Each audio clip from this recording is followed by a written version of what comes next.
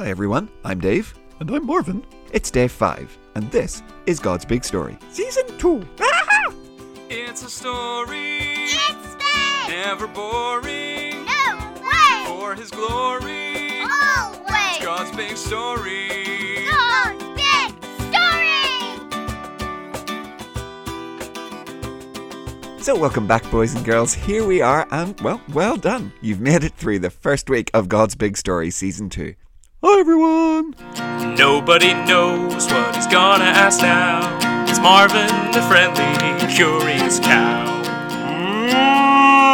And hello, Marvin. So, Marvin, how are you feeling after our first week back? Oh, I feel good, Dave. Yeah, it's been good to stretch the old podcasting muscles.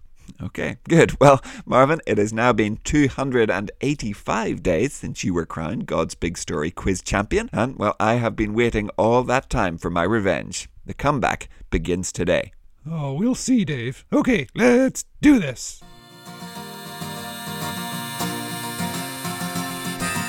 What do you remember? And what do you know? Let's find out because it's Friday. The Friday Quiz Show. Yeah, it's the Friday Quiz Show.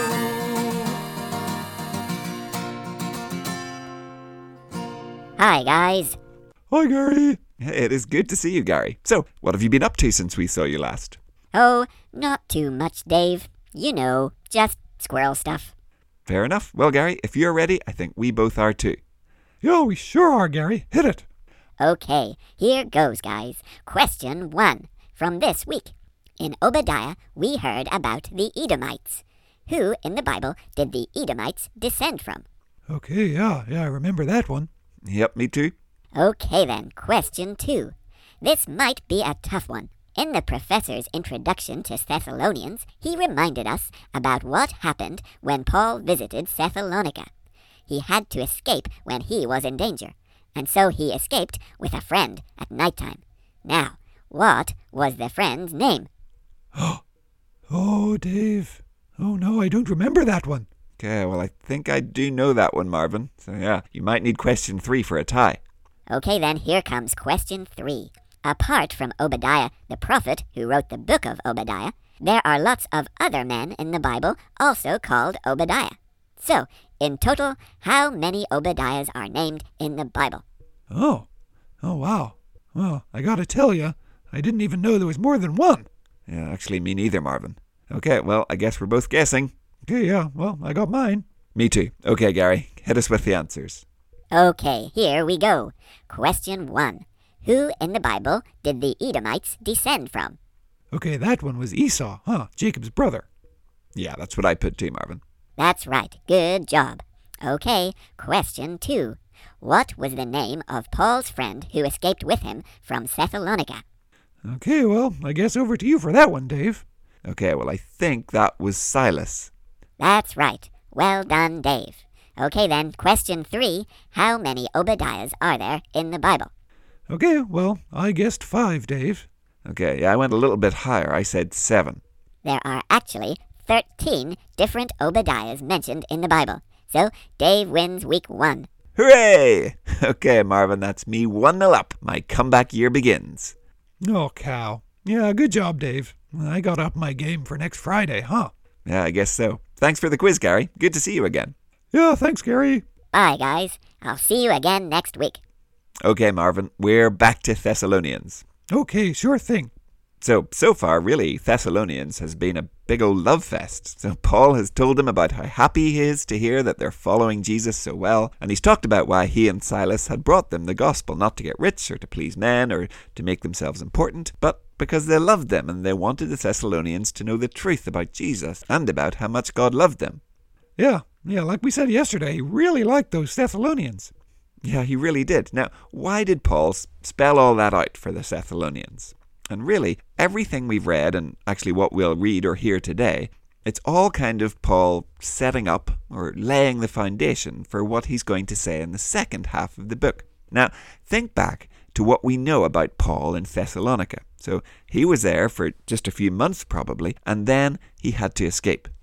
Yeah, with Silas. I won't forget that in a hurry. Now think about that. Paul had just been there for a very short time. He and Silas had been telling them all about Jesus. They had believed, but then he'd had to escape and leave and carry on with his journey somewhere else. Now remember, back then there were no emails, no mobile phones. It wasn't like he could check in with them whenever he felt like it. So after he left, what do you think Paul might have worried about? Oh yeah, I hadn't thought about it that way, Dave. Well, I guess he may be worried that after they left, the Thessalonians would kind of forget all about it and, give up on being Christians and stuff and just go back to what they were doing before. Yeah, exactly, Marvin. The whole reason Paul had given up pretty much everything and spent his whole life going from place to place and getting beaten and almost killed and put in prison and all of that was so that people would be saved. They would become part of God's family, the church. But he'd had so little time with the Thessalonians. When he left, well, would they all just forget about it? Would the work that had been done, would it just be undone? Had it all just been a waste? And so when you think about it that way, you can see why Paul was so happy to hear that they were still serving God. And why, before he sent some more teaching for them, he wanted to tell them all that stuff. He wanted to say, my friends, you're doing awesome, and we're so happy to hear that. And he wanted to remind them that the stuff that he was teaching them, it was for their benefit. He wanted to say, the stuff I'm about to tell you, just like it's always been, it's because I love you guys. Okay, yeah, I get it, Dave.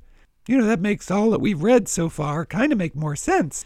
Great. Okay, so what Josh is reading today is really the last part of this introduction before Paul switches to doing some teaching that he wants to send to the people there to help them. What to listen out for? Well, when Paul couldn't get back to visit them when he wanted to, who was it that he sent to the Thessalonians instead? Okay. And then towards the end, Paul says a prayer for the Thessalonians. So what does he pray will grow? Okay, got it. So who did Paul send?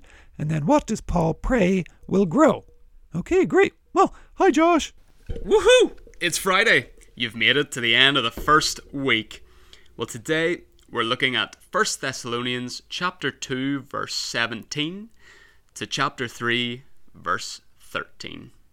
Brothers and sisters, we were separated from you for a short time. Apart from you, we were like children without parents. We were no longer with you in person, but we kept you in our thoughts. We really wanted to see you, so we tried very hard to do so. We wanted to come to you. Again and again, I, Paul, wanted to come. But Satan blocked our way. What is our hope? What is our joy? When our Lord Jesus returns, what is the crown we will delight in? Isn't it you? Yes, you are our glory and our joy. We couldn't wait any longer, so we thought it was best to be left by ourselves in Athens. We sent our brother Timothy to give you strength and hope in your faith. He works together with us in God's service to spread the good news about Christ.